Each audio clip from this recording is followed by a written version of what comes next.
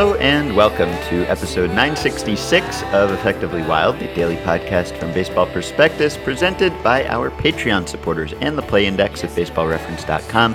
I'm Ben Lindbergh of The Ringer, joined as always by Sam Miller of ESPN. Hello. Hey Ben, congratulations. Thank you. So everybody probably saw, but maybe didn't, that Ben is now engaged to his wonderful fiancée, Jessie. And sorry, ladies. Sorry, Sloan. Yep. So his proposal video is kind of like a online sensation, I would say. You got your very favorite band, the Canadian rock superstars Sloan, to let you come up, interrupt their show, propose, and then sing a song. You and Jesse got to sing a song. And if you read our book and you wondered, like, wow, how'd those guys get, Sport Vision to come put Pitch FX into this little high school baseball field, or how did you get all this equipment that we got for free? The answer is that Ben just asks. It's an amazing skill. Without Ben, we would have gotten nothing. But Ben just asks. Like, it's his favorite band, and he doesn't know them. I guess you've very briefly, through intermediaries, had some very, very brief contact with them, but they're not baseball fans themselves, correct? No, not at all. They don't know you, and you just ask, and they let you sing a song on stage. It's an amazing thing. It is an amazing skill. So this is my if anybody ever needs a job reference for Ben, it's just this. This is an amazing thing that Ben has the ability to do. Yeah, it worked out really well, and I was planning it for a while, so I'm happy it all came together.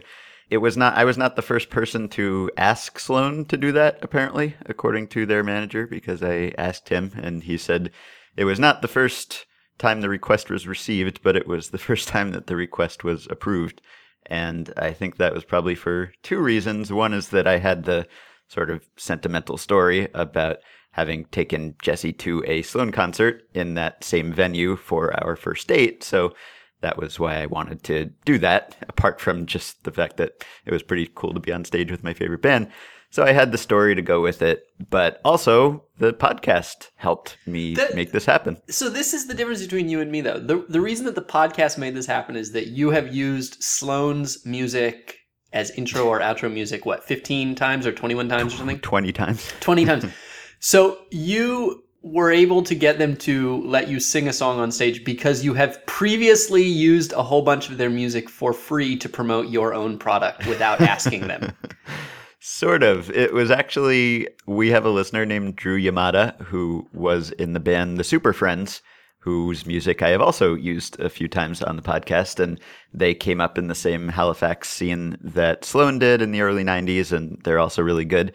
And so Drew emailed me when I used a Super Friends song and said, hey, cool, you used a Super Friends song. And I knew that I knew someone who knew Sloan, and he was nice enough to relay my request to the band, and they were nice enough to accept. So another instance of this baseball podcast helping me out in ways that I never would have anticipated. I think I've heard before that the advice that, or I don't know, the observation that if you ask somebody for help, they are more likely, or if they have helped you before, they are more likely to help you again. And I have the way that I interact with people is the exact opposite. I'm always afraid to ask for help because I think, well, maybe someday I'll need Sloan for a different favor. And I just think that there's no way that I could ask for two favors. And you have a very different philosophy, which is, I think, a healthier one that is a little bit less, scheming. It just feels more natural that, of course, we're in this together and we ask for help. And there's nothing wrong with asking for help. I think I remember a politician one time, it might have been a Roosevelt, saying that a good politician doesn't ask, what is it? That voters don't want to be promised things, they want to be asked for things or something like that. That a candidate actually gets a better reaction if they ask the voters to be with them, to help them. Anyway, Yeah. I botched that last one, botched the last analogy or the last data point. But before that, anyway, I just I admire you, Ben. Well, thank you. Anyway, congratulations. Thanks. Anything not about me you want to talk about? No. Okay, so we will get into some emails. And I think I will start with a couple Andrew Miller related questions. So Mike in Waterloo wants to know, since Andrew Miller's control problems have subsided and he's shown in the playoffs that he can withstand a higher workload, should Cleveland try putting him in the rotation next year? What would Andrew Miller 2.0 look like as a starter?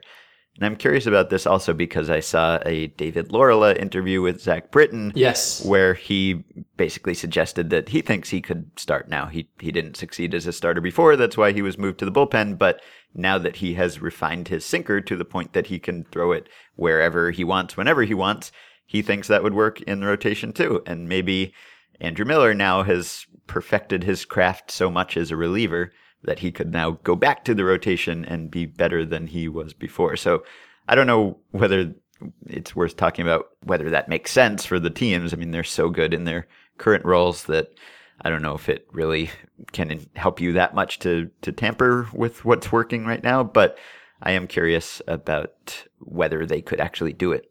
Yeah, as am I. And I think Britton, to shift from all the way over to Britton for a moment, Britton is very interesting to me, as was Mariano Rivera, as is Kenley Jansen, where they're so dependent on one pitch. They rely so much on one pitch. I think there's a feeling, generally speaking, that a pitcher who is more suited to the bullpen than starting is a guy who only has two pitches, who doesn't have that third pitch to keep hitters, so that if you have three pitches, you can attack hitters different ways each time you face them throughout the game, keep them guessing. If you only have two, then you don't have that sort of same level of deception and adjustment. And so maybe it's better if you're only facing the guy, once a game and maybe, twice a year or 4 times a year or, 12 times in a career, as opposed to a starter who might face the same guy, 60 times or 100 times in a career or 200 times in a career. I think Stan Musial and Warren Spahn faced each other like 360 times, something like that. So, that's not funny. That was I think that's actually the number. That's a lot. All right. So, but then when you get to so that seems fine and that's generally accepted. But when you get to the one pitch pitcher, I have kind of had this hypothesis that it flips around the other way, where as it is, Britton has zero mystery about him. There's not even enough deception to get through one at bat. And he's still incredibly successful. Like every batter goes up there knowing basically what he's going to throw over and over. And so every at bat already is the third at bat of a game or the fourth at bat of a game, where you know what he's throwing. If you've ever seen him, and then you've seen his full arsenal. And same with Mariano Rivera. There were guys who probably faced Mariano Rivera 60 times in their career, and still, they were basically. It was one pitch over and over. And so I almost wonder whether those guys might actually be extra good as starters. Huh. Well, they're all guys who could have been starters and didn't make it in that role, but you don't know if they changed. Got better, right? You don't know if they got better. Rivera didn't even have the cutter when they moved him to the bullpen. Right. So who knows? Exactly. And, like Britton is saying that he's changed. That Britton, it's not just that Britton moved to the bullpen. Britton moved to the bullpen a couple years ago, and he was good, but he's gotten better. And I don't know if he would have said the same thing if you'd asked him that question 2 or 3 years ago. 353 times Spahn and Musial faced each other.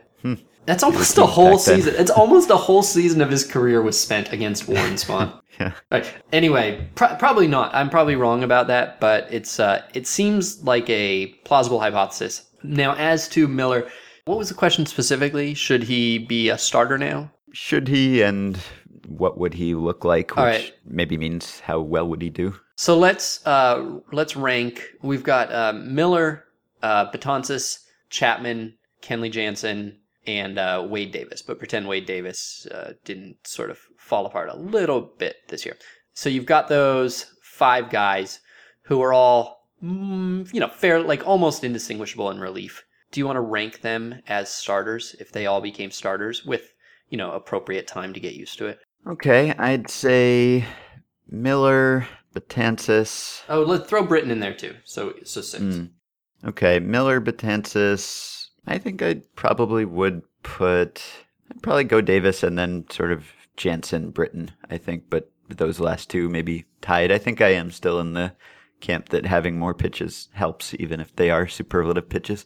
Interesting. So you'd go Davis, even though Davis is the pitcher other than Miller. Well, Miller and Britton, I guess both. Davis is the one who we had sort of the clearest, most convincing evidence that he was not making it as a starter. Like, he got to start for a while. Yeah. And there was really no ambiguity about what he was as a starter. Mm-hmm. And there was also no real build-up to what he is now as a reliever. It was like, flip the switch. And he was the best reliever in the game, or one of the 5 best.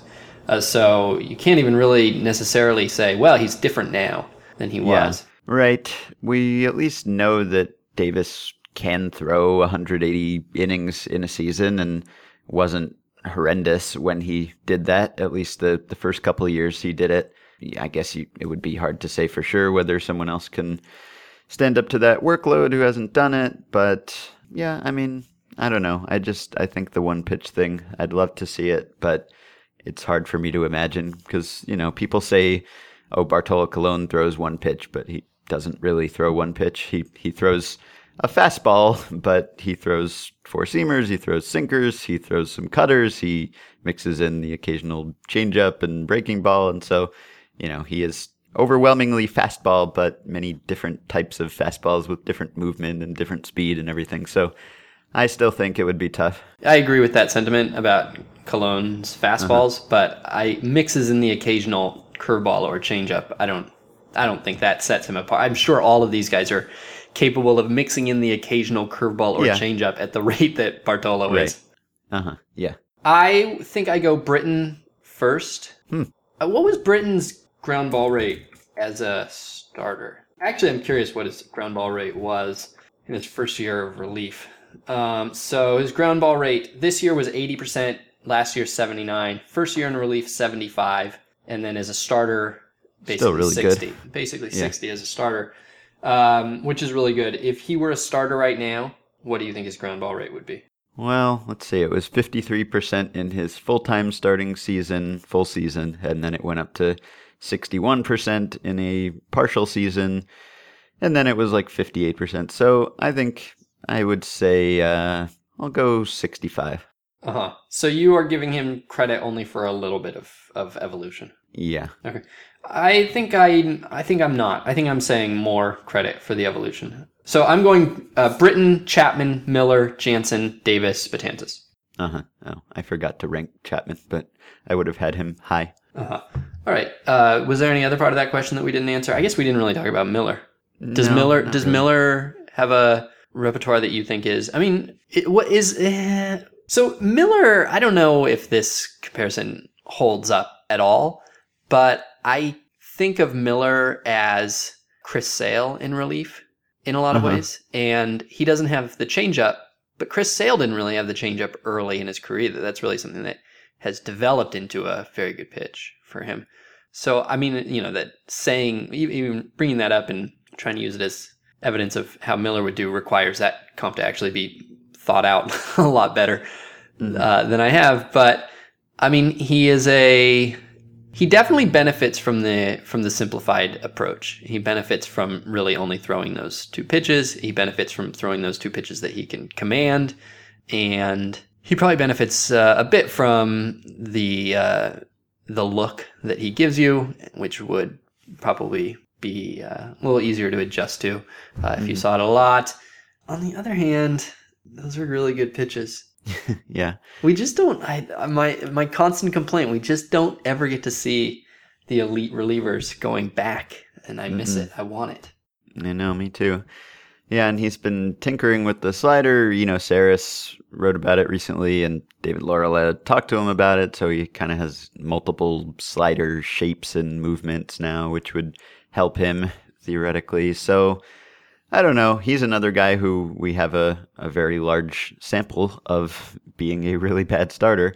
So maybe that's enough to move him down the board. But man, he is so good. It's just, I don't know, when someone is this good in relief, I mean, there's sort of like your average adjustment that you make. I forget what the percentage improvements are, but going back to some Nate Silver research about pitchers who move from the bullpen to the rotation or from the rotation to the bullpen, and they get this much better strikeout rate and that much better walk rate and all that.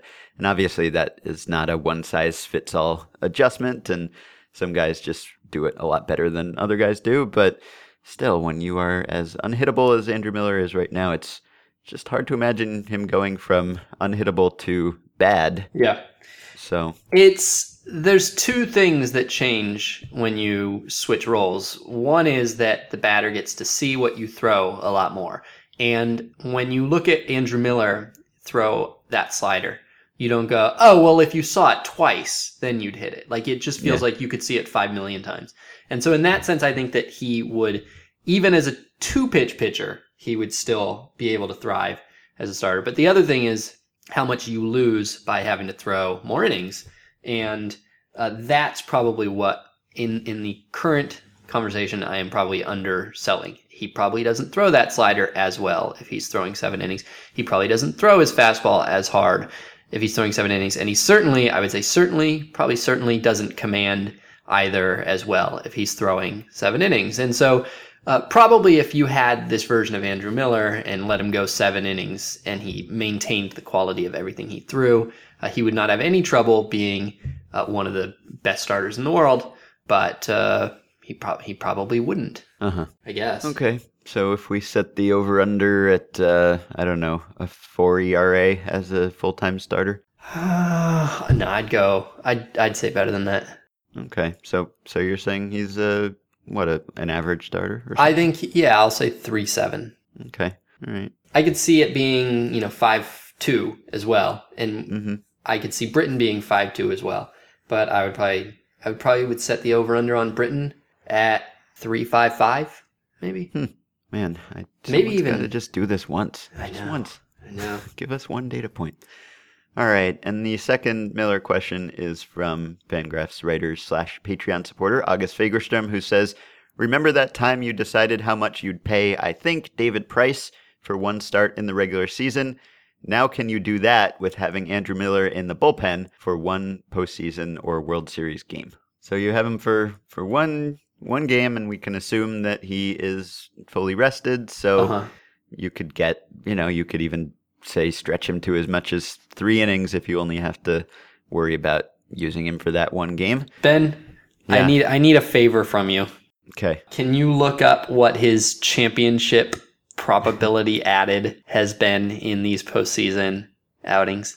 Okay, so going to the baseball gauge at seamheads.com/baseball gauge, the 2016 rankings and championship probability added in the postseason. You have Clayton Kershaw on top, then Kenley Jansen, then Cody Allen, actually, ahead of Andrew Miller, and Andrew Miller in 4th with .090. Yeah. The problem is that part of the problem with that is that the Indians have not been playing close series. Yes, that is right. Yeah. He has a .221 series win probability added. So who are the other? Who was at the top among relievers?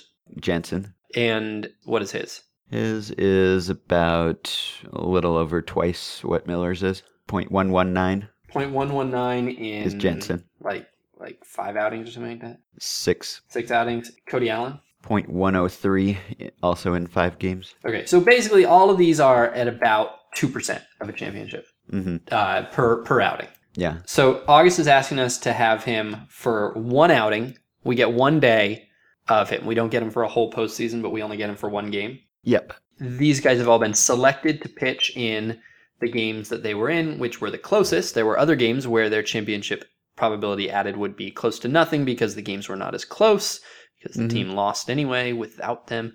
Probably Jensen's most recent outing where he was pitching in a 6-0 game. Yeah, exactly. And then you also have the probably worth considering that probability added metrics are basically comparing to average major leaguers, and you're probably in these instances, Miller, Jansen, Allen, all are probably replacing somebody who is would have been available who is somewhat better than average. So that might pump it up a little bit. But let's say I would say that based on this, I would say that each outing from a reliever of this level of success, particularly a successful outing, because we're only talking about players who had successful outings, although I guess that's self-selecting as well, so maybe that's a problem. But let's just say 100th of a championship for each outing, which seems close enough with all the rounding that I'm doing.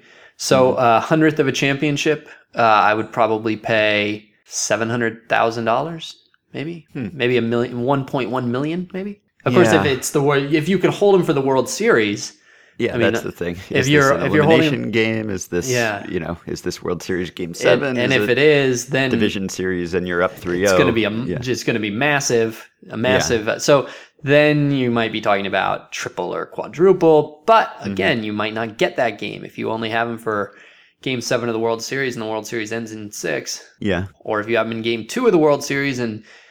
By the way, I have a question for you. I'll ask you in a minute. But if you have him for Game 2 of a World Series and it's 8-0, so it's a little bit of a gamble that he's going to be worth anything. But I would say, okay, I'll go 1.1 million. I'd pay Oh man, would I? Yeah, just for an average postseason game. I would pay 1.1 million for, let's say, an LCS game. No, yeah, sure, $1 million. $1 million for a LCS game of my choosing, but I have to choose in advance, and it's Andrew Miller. $1 million. Okay, so what about the max payment scenario? So it's World Series Game 7, and but then wouldn't that mean that I'm paying that would mean that I'm willing to pay Andrew Miller, if I'm willing to pay him $1 million for random game, not random, but one game in advance without even knowing if I'm going to use him, then that would mean that I would pay him that for all the games, which would mean that I would pay $15 million or so to have Andrew Miller on my club for the postseason before the postseason begins. And that seems a little high.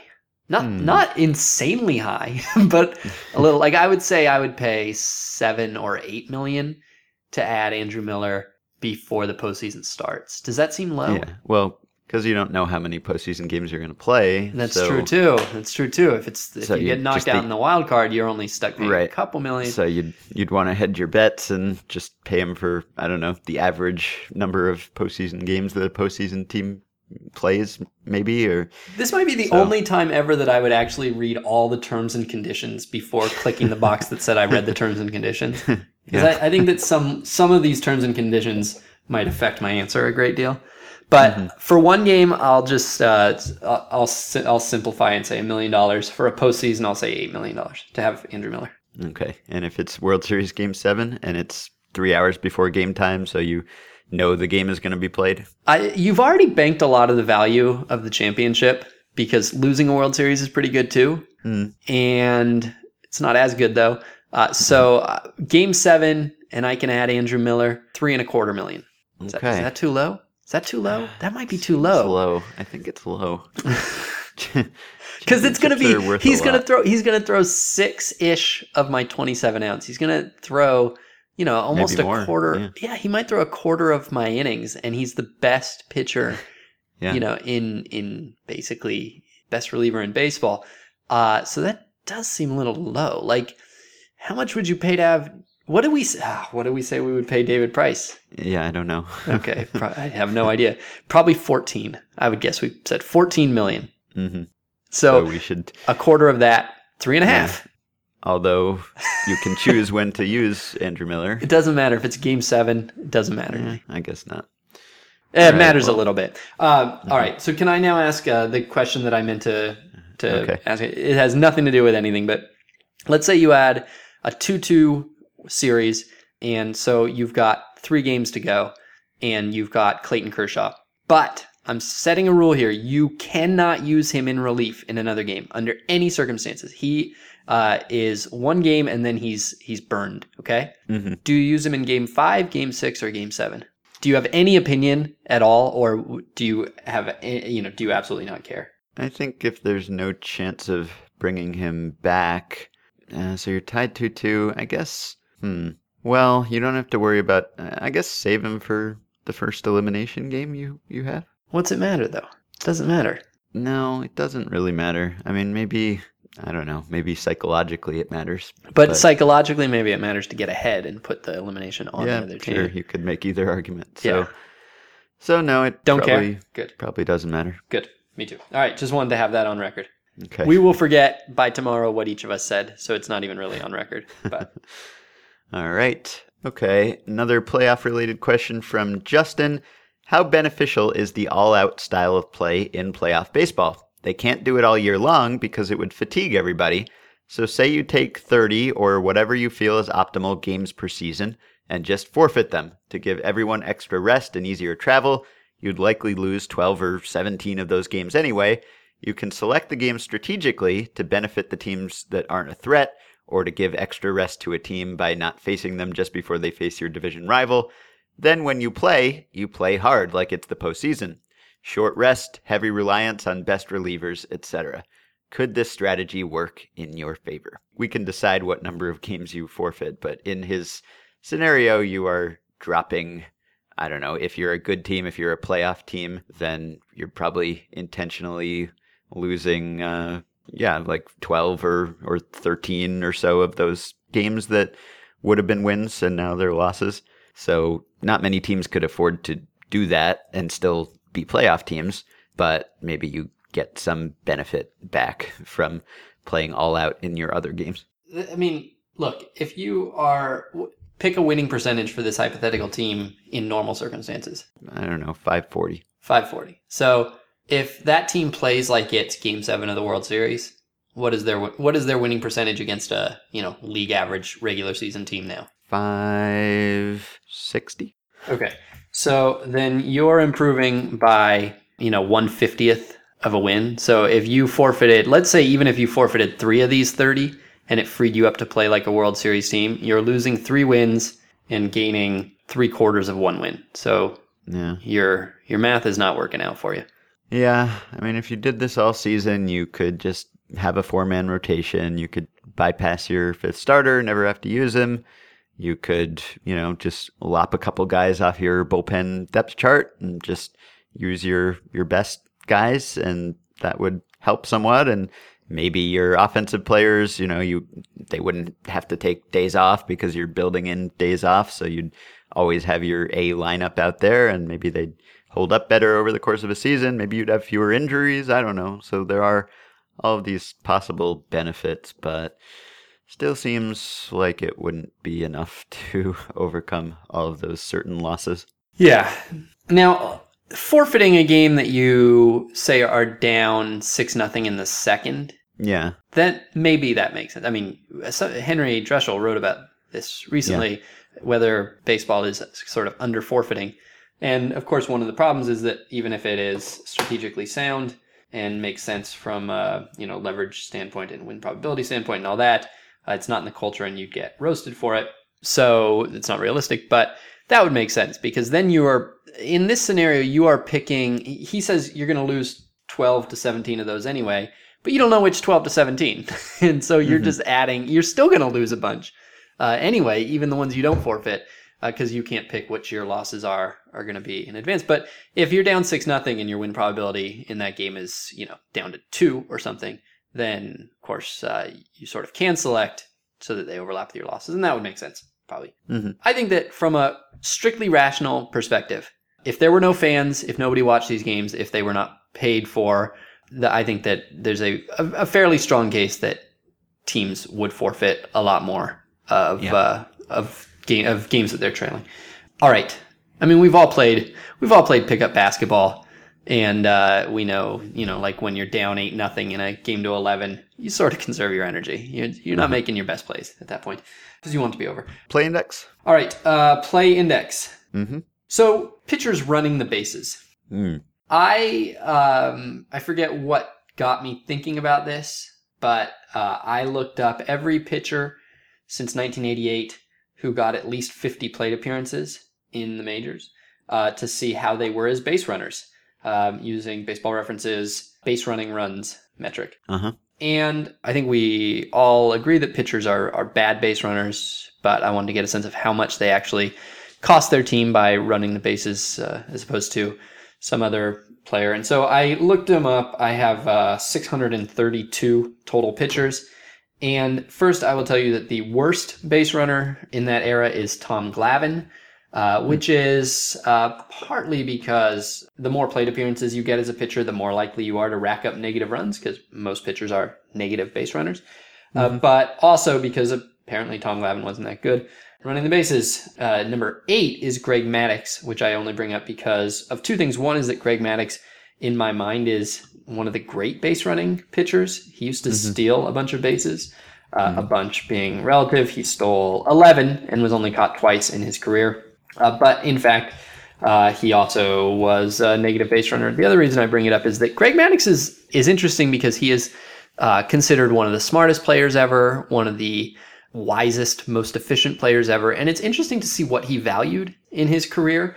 Like he was, I remember him just absolutely not caring if base runners stole against him. He would almost just let them go.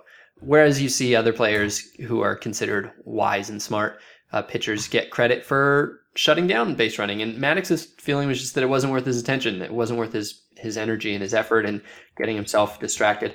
So two different views. The other thing, though, about Maddux, and this is now way off topic, but the other thing that always amused me about Maddux is that he won all these gold gloves, even though he was one of the worst in the game at holding on runners. So I think gold glove voters don't care about holding on runners from the pitcher's perspective. They consider that maybe part of pitching, not part of defense. But for catchers, it's almost entirely what they get credit for, stopping base runners. Anyway, back to the topic. At hand. On a kind of among players who had like many hundreds of at-bats, plate appearances, Cole Hamels seems to be probably basically the worst on a per plate appearance basis. But that's not the point. The point is to know how bad they are exactly. So I can tell you that of the 632, 523 of them have negative base running. So 5 and 6 basically. Were negative. I'm actually surprised it's not more, I think. Well, we can talk about that in a minute. But a few were exactly at 0, and then 69 nice. were positive base runners. Finally, though, my point is that to the cumulatively, these 600 pitchers had 145,000 plate appearances. They reached base 22,500 times, not counting home runs. I would like you to guess how many runs they were worth as a group in these 145,000 plate appearances. Okay, so this is like a question that you would be asked at a Google job interview. Yeah, I know. Right.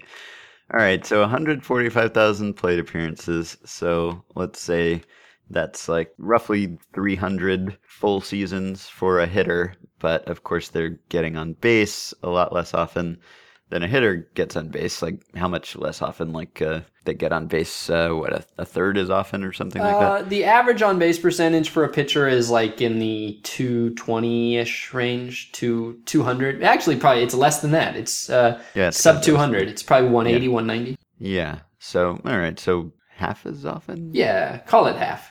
Okay. So I would think like a really bad position player base runner, I'd say would be something like negative 8-ish over the course of a season. And let's say a pitcher is getting on base half as often as that guy, so he has half as many opportunities to do damage on the bases. So let's say if he were as bad as the bad base runner, he'd be a negative 4 base runner over a full season. But I'll say he's worse than the bad base runner, so I'll say he's like a negative 6 over a season. So I've kind of lost track of my math, but I think if I negative 6 and then I said this was like 300 seasons or something. So I'm going to say negative 1,800. Negative 1,800. It's actually way less than that. It's negative 488 runs cumulatively. Wow. So maybe it's that pitchers are so cautious that they do less damage than your Billy Butler. Yeah, right. I mean, you get demerits for not advancing, but you also don't get demerits for not getting picked off or getting caught stealing. So yeah, why else could it be lower than you thought? Besides the possibility that your math was you just messed up math. Carried a 1 somewhere. But Yeah. why else might it be? Do we have a plate, like a per plate appearance? Because I what's have a Prince per plate. Fielder's? I do have a per plate appearance. In fact, Okay, what so- I have is I have a per times reaching base. I can give Okay. you a per plate appearance if you want. Per times reaching base is good. All right. So they give up a run. They give back a run every 46 times they reach base, which seemed crazy low to me. Yeah. That was my conclusion here.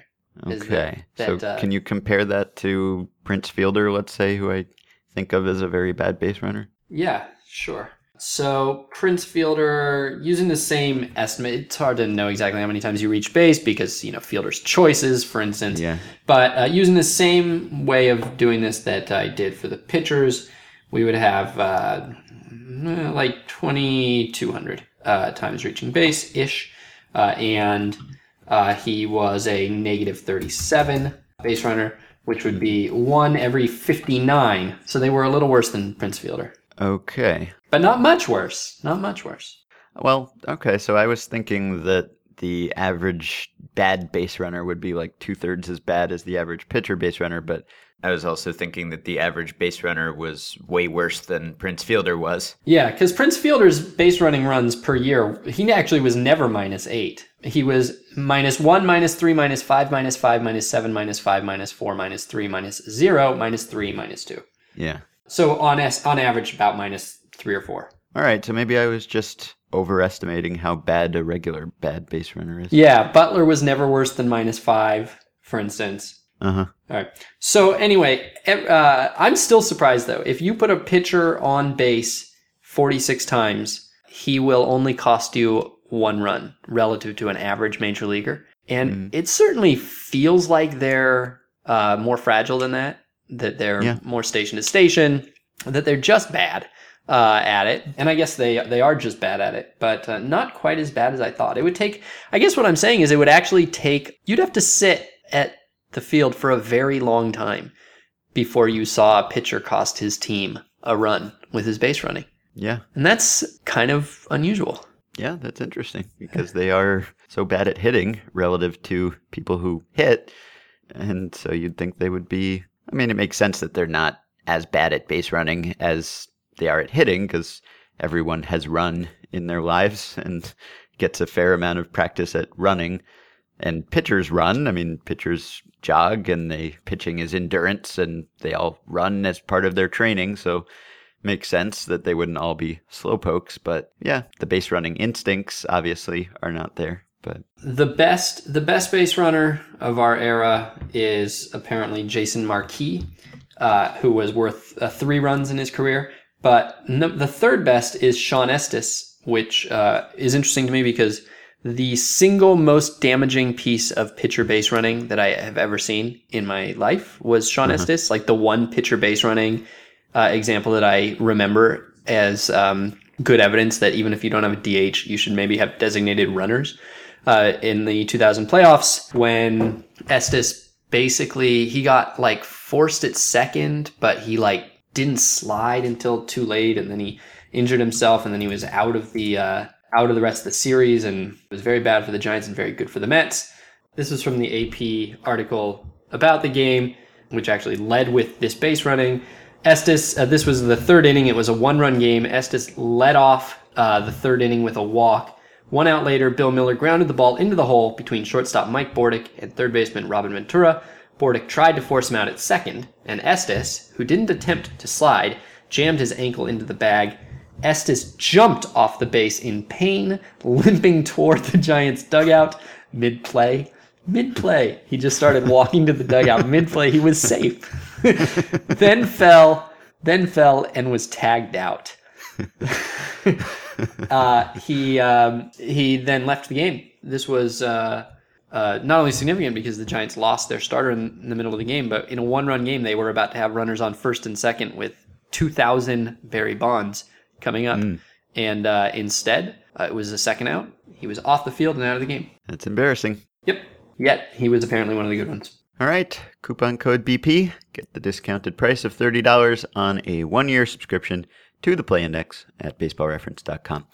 All right. Question from Julia Martin. I married a baseball fan 11 years ago and have followed the Braves faithfully faithfully through an uninspiring decade. After so long, it is rather embarrassing to admit that I just this year figured out which division series is which, no thanks, of course, to the Braves.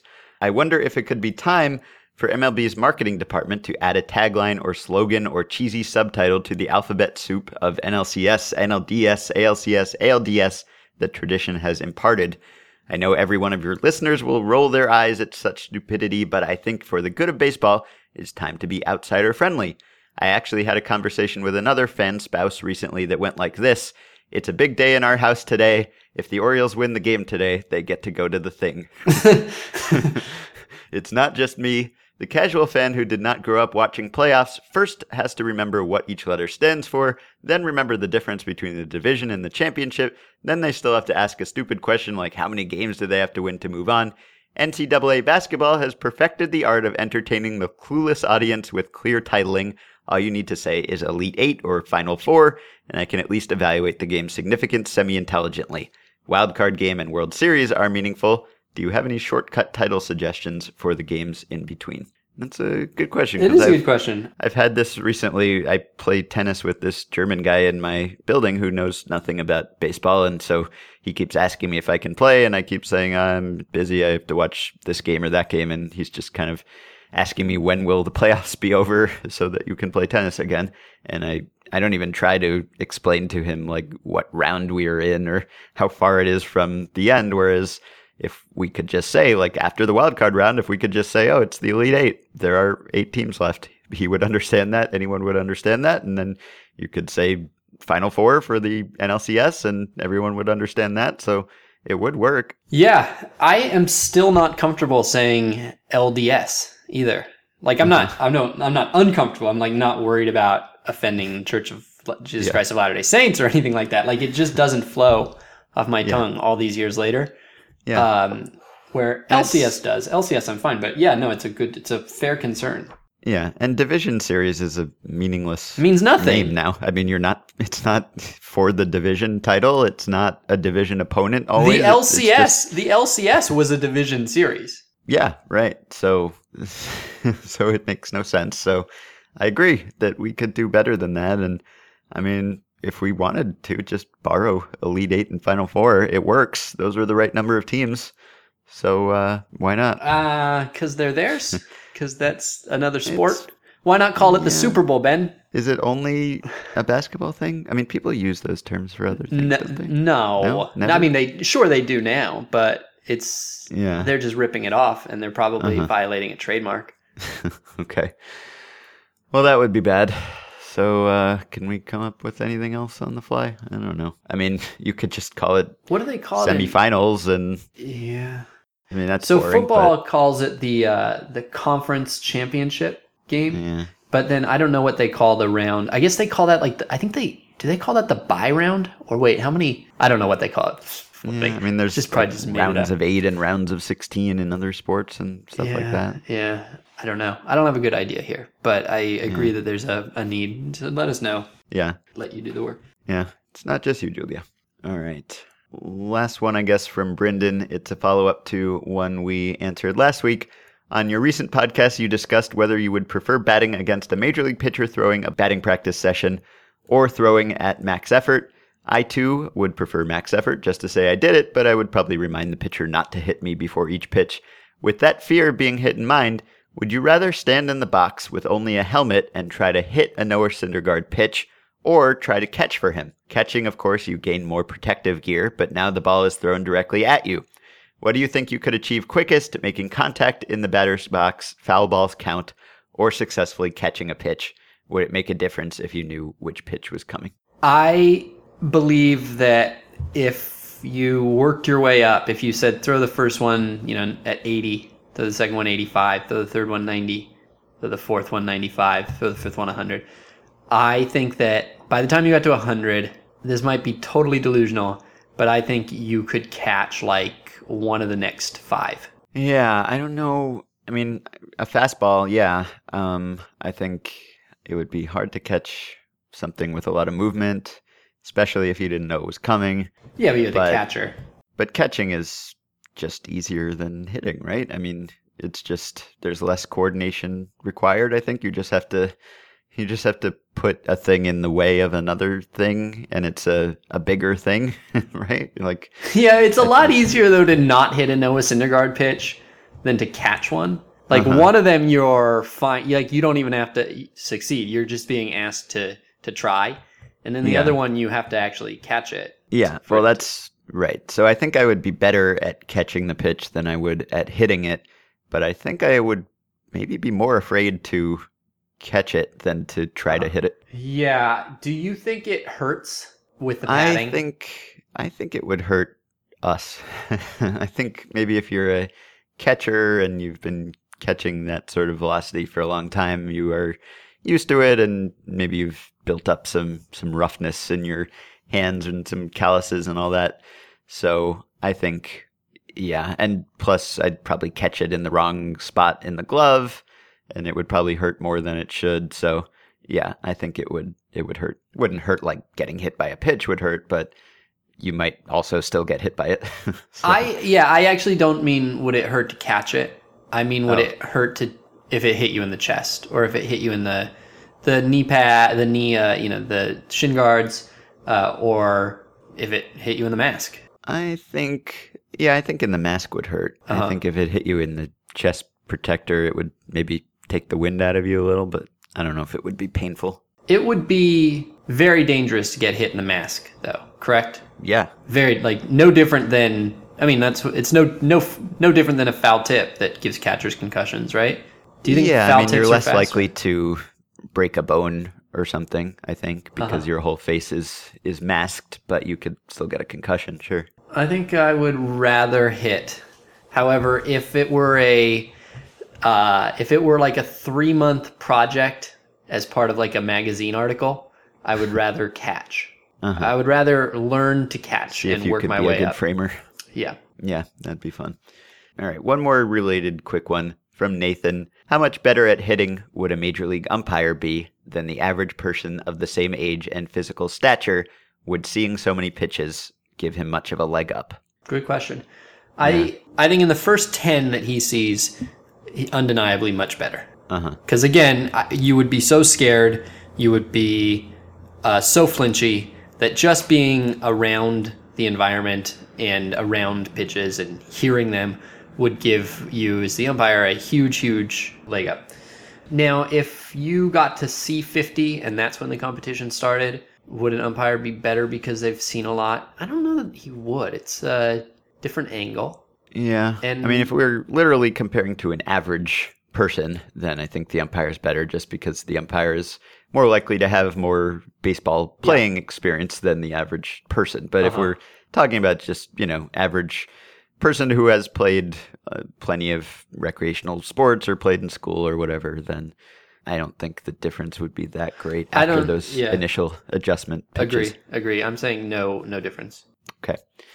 All right, so we will leave it there. By the way, we recorded that bit about Andrew Miller's championship win probability added before his most recent appearance. So after his 6th game of this postseason, he is now exactly tied with Cody Allen at .107 championships added. And he's also an ALCS MVP. You can support the podcast on Patreon at patreon.com/effectivelywild. Today's 5 listeners who have already pledged their support are Greg Gersh, Sam Raker, Joram Vandershans, John Hines, and David Moore. Thank you. You can join our Facebook group at facebook.com/groups/effectivelywild. It's a very happening place during the playoffs. You can rate and review and subscribe to our podcast on iTunes. You can buy our book, The Only Rule Is It Has to Work, Our Wild Experiment Building a New Kind of Baseball Team. Check out the website at theonlyruleisithastowork.com, and please do leave us a review on Amazon and Goodreads if you liked it. Michael Bauman and I did an episode of the Ringer MLB show earlier this week you might enjoy. We talked to John Thorne and Stephen Goldman about some historical strategies that teams might consider bringing back. You can contact me and Sam at podcast@baseballprospectus.com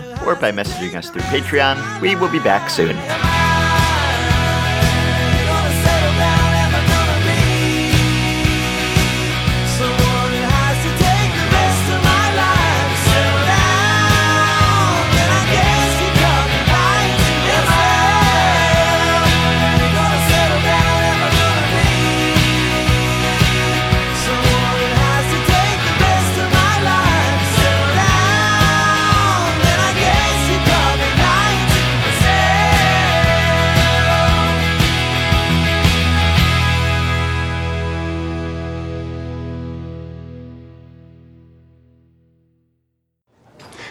Okay.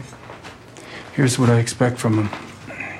He's gonna watch that house, see who comes and goes, and follow them. I need to find where that merchandise went. Now, last night was just strike one. You get one more chance, or I send my blood samples to the FBI.